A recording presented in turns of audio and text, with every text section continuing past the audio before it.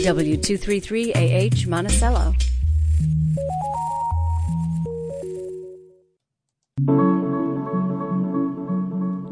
Good evening. Welcome to the local edition.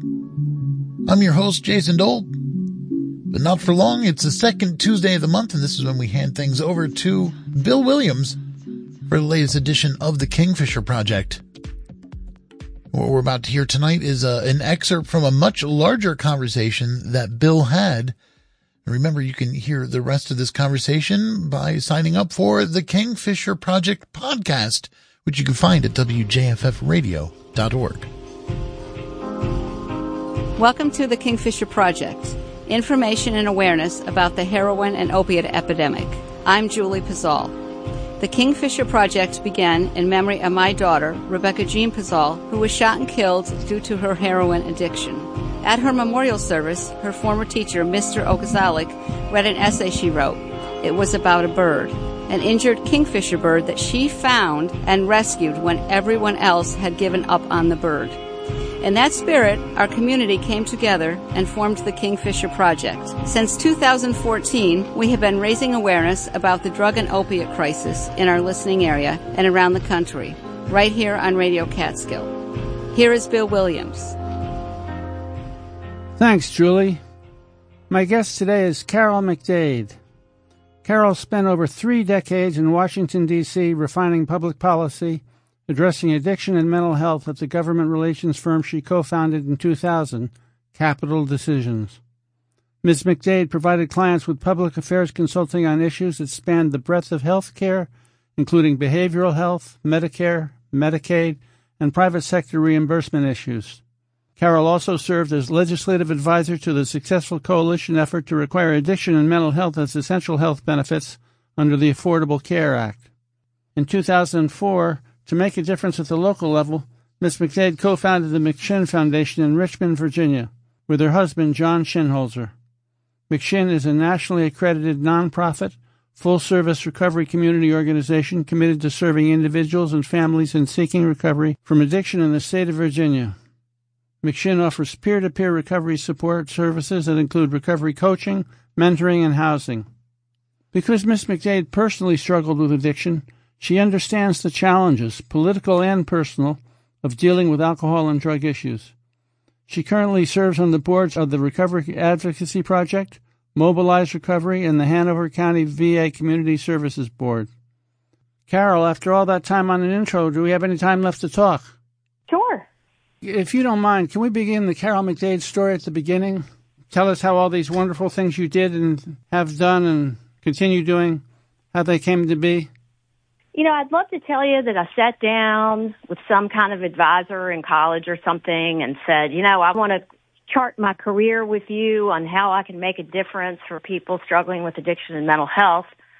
But at the time, I was one of those people, and no such plan was made. Like a lot of people, our careers find us, and I definitely was one of those people. I grew up in Greensboro, North Carolina during a time when we had integration of schools. And I began my love for social justice because I was bused about an hour away from my home to a 90% African-American school when I was in 6th grade. And I was stunned at the condition of the school, the condition of the projects that the school was located in. And I realized that, wow, there are some real differences in how people are living in our broader community, and this isn't fair. And my love for social justice, I think, was born there. I grew up with probably everything a kid could need, but I did grow up in a household with a drug-addicted and alcoholic father, and there was some abuse, and so it became very important to me to get out of my household and connect with other kids, many of whom were living lives like me out in the suburbs with everything money could buy, but not the kind of love and support at home that might be ideal for a kid. And the one thing that I did get was access to good education. I'm very grateful for that. It built in me a love of learning. And because I was a kid growing up in the 70s, I was very much involved and interested in, George McGovern was running for president, and this was the Watergate era, and there was a lot of interest in, I think, trying to make our government a better place. And that was something that really turned me on from junior high school on. And so when I went to college, I continued to misuse drugs and alcohol all during this period, from the time I was like 12 on. And, but I continued my love for trying to make a difference and trying to make politics a better, cleaner kind of profession. And so I majored in political science. I unfortunately OD'd at a frat party, and the college asked me it was a private university, and they asked me to graduate early and move it on down the road, which I did. And I ended up in Washington, D.C. I was working as a paralegal at a law firm. This was before litigation was digitized, and I was stamping 5-digit numbers in the bottom right-hand corner of documents getting ready to go to an antitrust trial that were about 300,000 of them. So you can imagine this was an all-day, every-day, very boring job. And a senator who was retiring from Capitol Hill that was going to come to the law firm I was working at to start a legislative and lobbying practice, I think took pity on me because he passed me in this fishbowl conference room stamping documents all day, every day.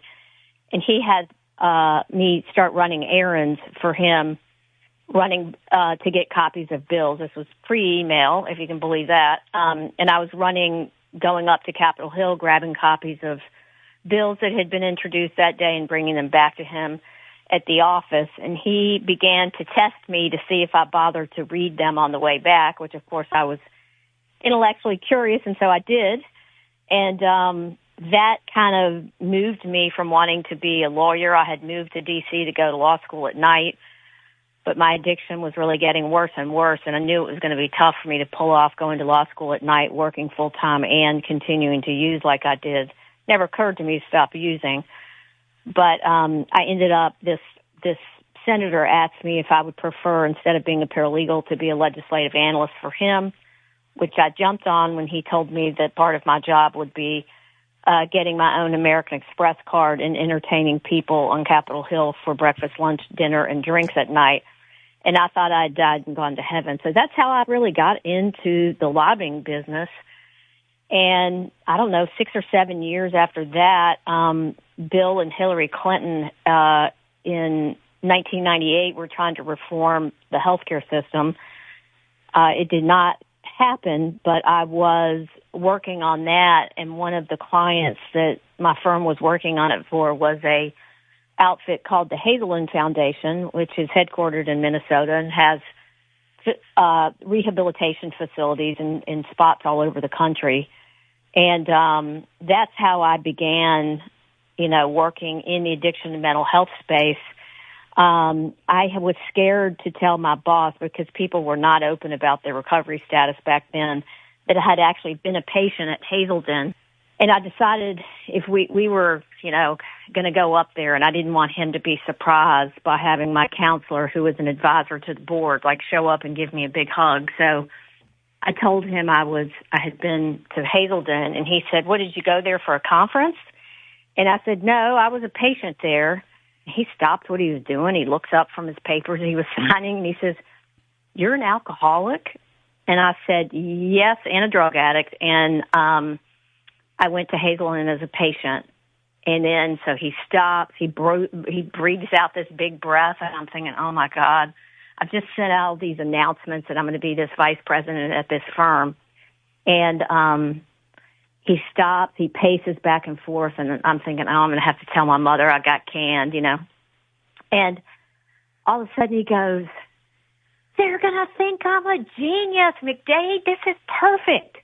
We're going to tell them that I hired you just to service their business, and you're going to go on and become the best addiction lobbyist in Washington." And, sadly, he, for better, for worse, even though it was a little bit of a subterfuge, he laid out my career path that day, and that's exactly what I did.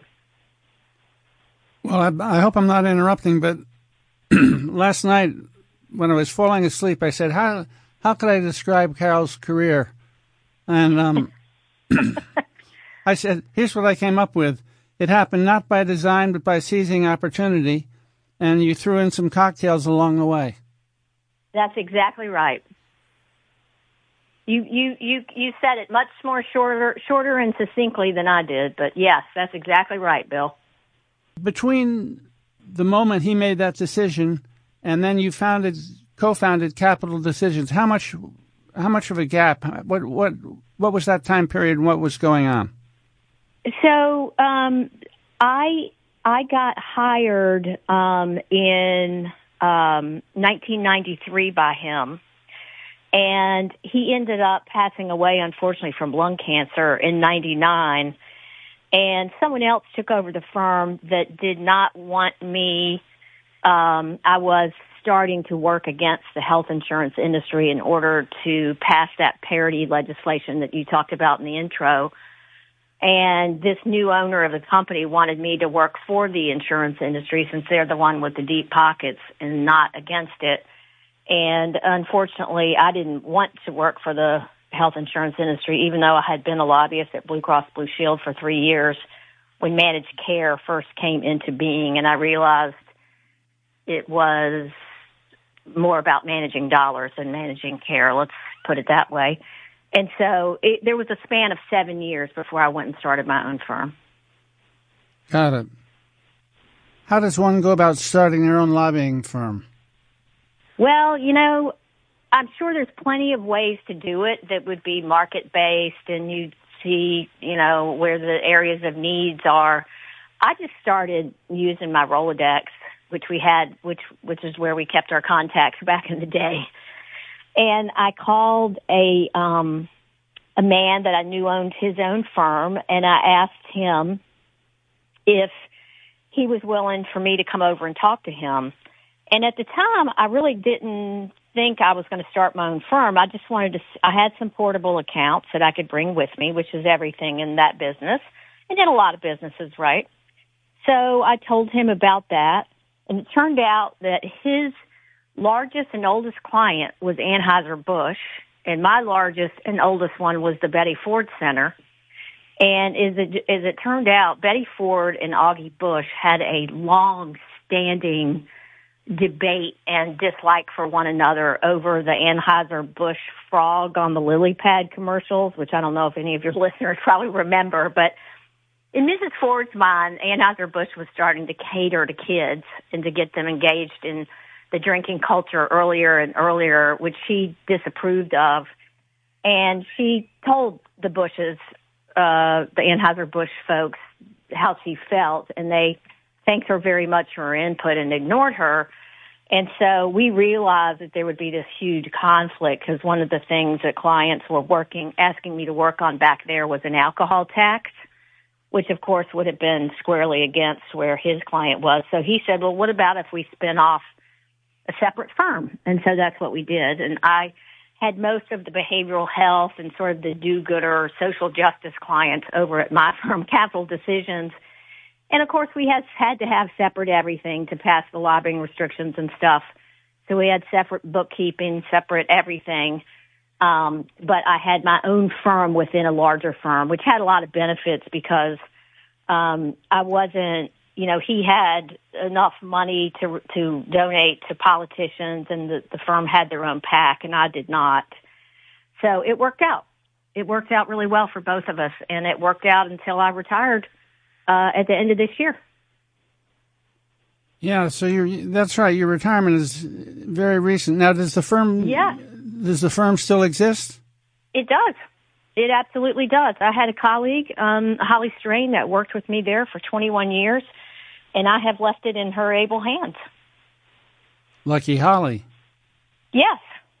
Well, and that's what Duffy, my mentor, the one that I told you got me kind of going in this area, he did that for me. He left me with a few clients, and I wanted to do the same for Holly. I'm a big believer in karma. You're listening to the Kingfisher Project on the local edition. I'm Bill Williams, and I'm talking to Carol McDade. She has spent 3 decades in Washington working on public policy that impacts addiction and mental health. More with Carol after this break. You're listening to The Local Edition, winner of Excellence in Broadcasting Awards from the New York State Broadcasters Association. Radio Catskill. Listen local.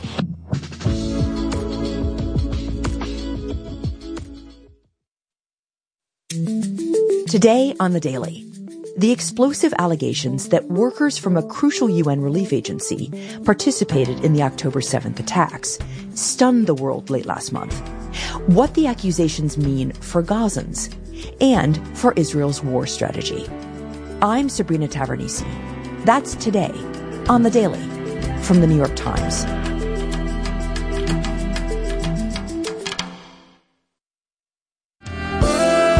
I'm Pusar Grace KG, and I'll be beginning my Black History Month segments during the month of February to get into some history, then and now.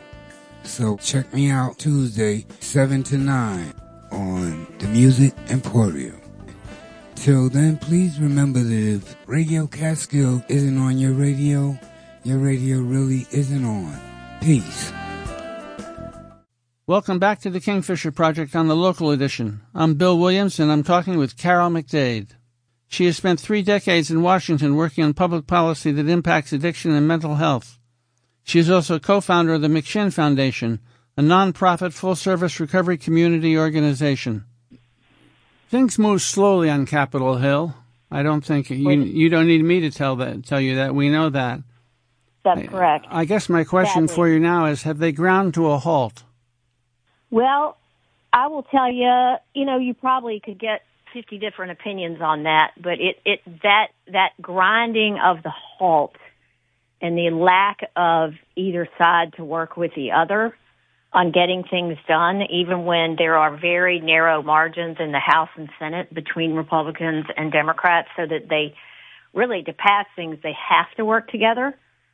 I would say that the toxic relationships and the pace at which things are moving or are not moving, it led in part for me to decide to retire a little earlier. I'm 63 than I intended to, because I couldn't take it anymore, especially when some of the issues that we work on together, Bill, are literally life and death. And to have someone say, well, you're not going to work with the Republicans on that, or you're not going to work with Democrats on that, knowing full well that I'd have to get anything passed out of either chamber, either House or Senate, it started to wear on me. And I felt like a lot of the legislation that we had got passed to combat the opioid epidemic, while some of it's helped, things like naloxone, I think, have reduced the overdose death rate.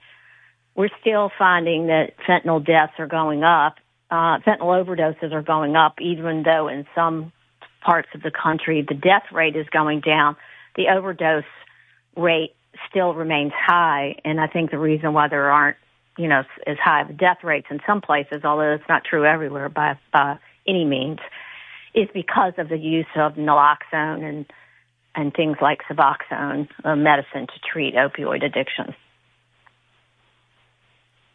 As I've thought about the question I just asked you, I've come to believe more and more, and stop me if you think I'm wrong, but if we have hope we have more hope in terms of the drug abuse, drug addiction, the epidemic, whatever you want to call it, there's more hope with what we do at the grassroots level and grassroots organization than there is with government waiting. The things seem to work better on a small scale than they do on the large scale. Did I express that clearly enough? I think you did. And while there is a role for big government to get out, we got from 13 to 22, we got $10 billion out of Washington to combat the opioid epidemic. Most of that went to the states.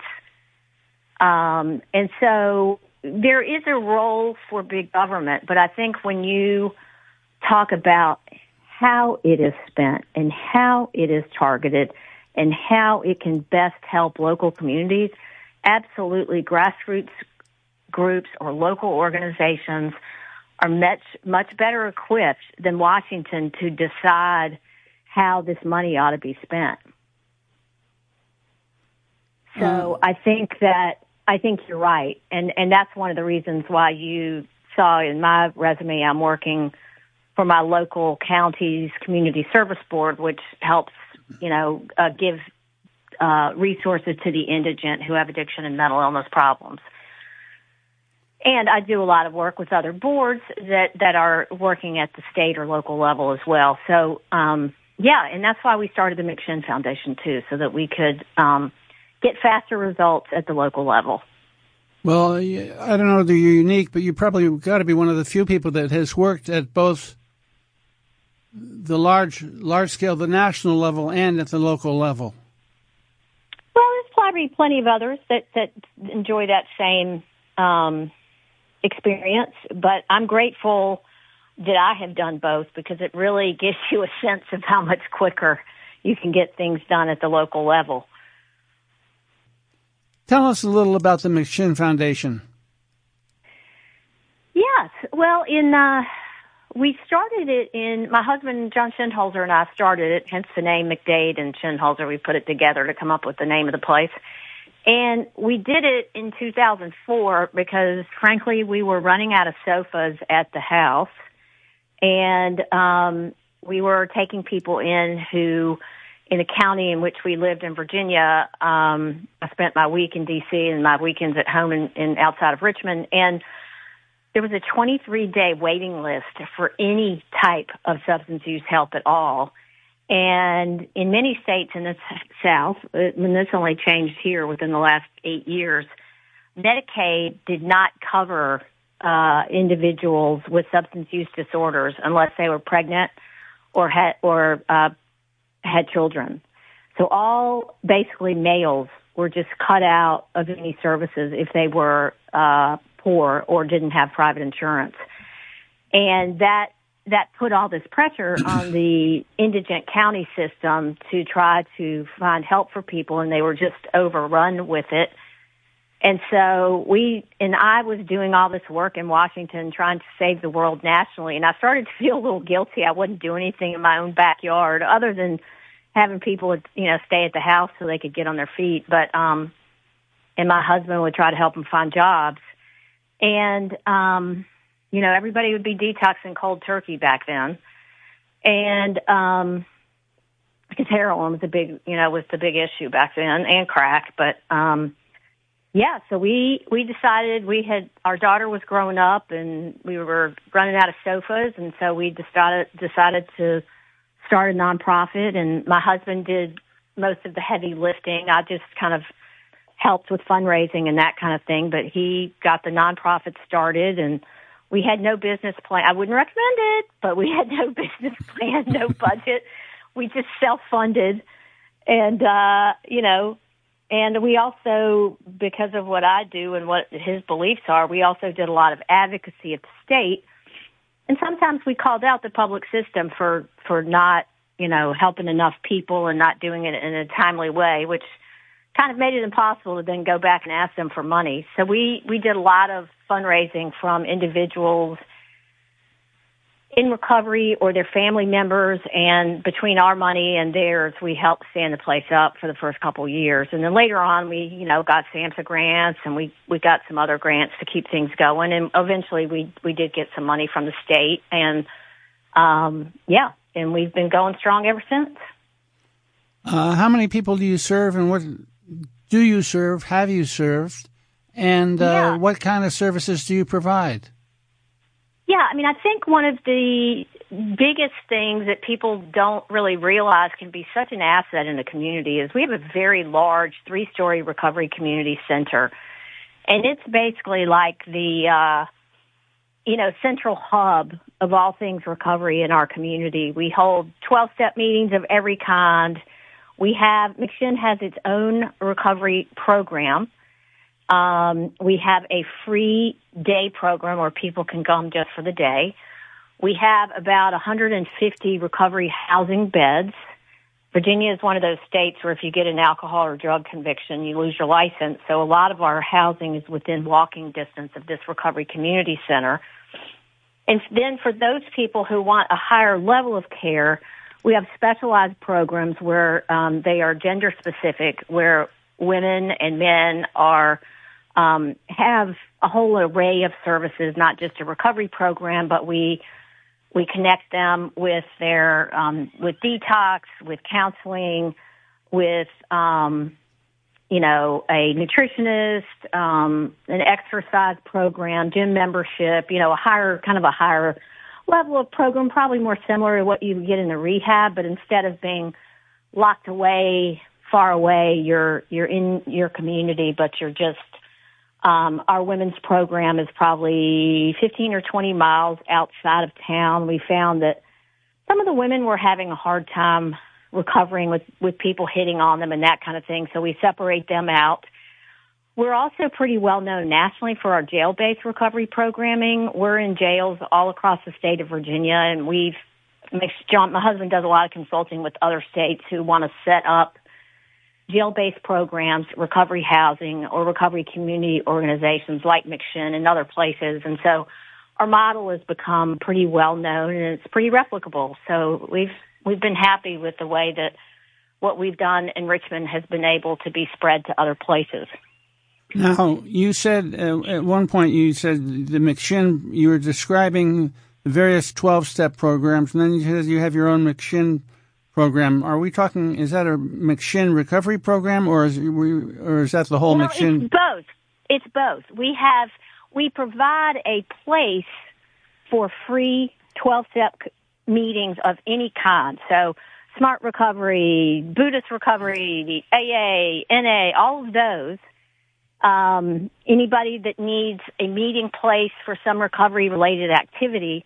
But then separate and apart from that, we have a paid recovery program where an individual who, say, pays $3,500 for 90 days, and they get access to recovery housing, recovery coach, where they set up their own recovery action plan according to what goals they have for the rest of their life.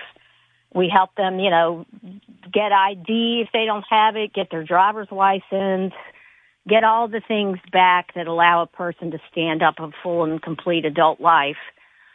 Food stamps, we'll help them get all that stuff together. And then they also have, programming all day, every day. And then they go to, so we have facilitated groups by counselors, we have yoga experts coming in. So we have a variety of classes and activities for them during the day, and then at night we take them to the 12-step or other recovery meeting of their choice. And then on Sundays they have some type of spiritual practice of their choice. So we keep them busy. But it's both, a home for all things recovery, but it is also a home for our program itself. Got it.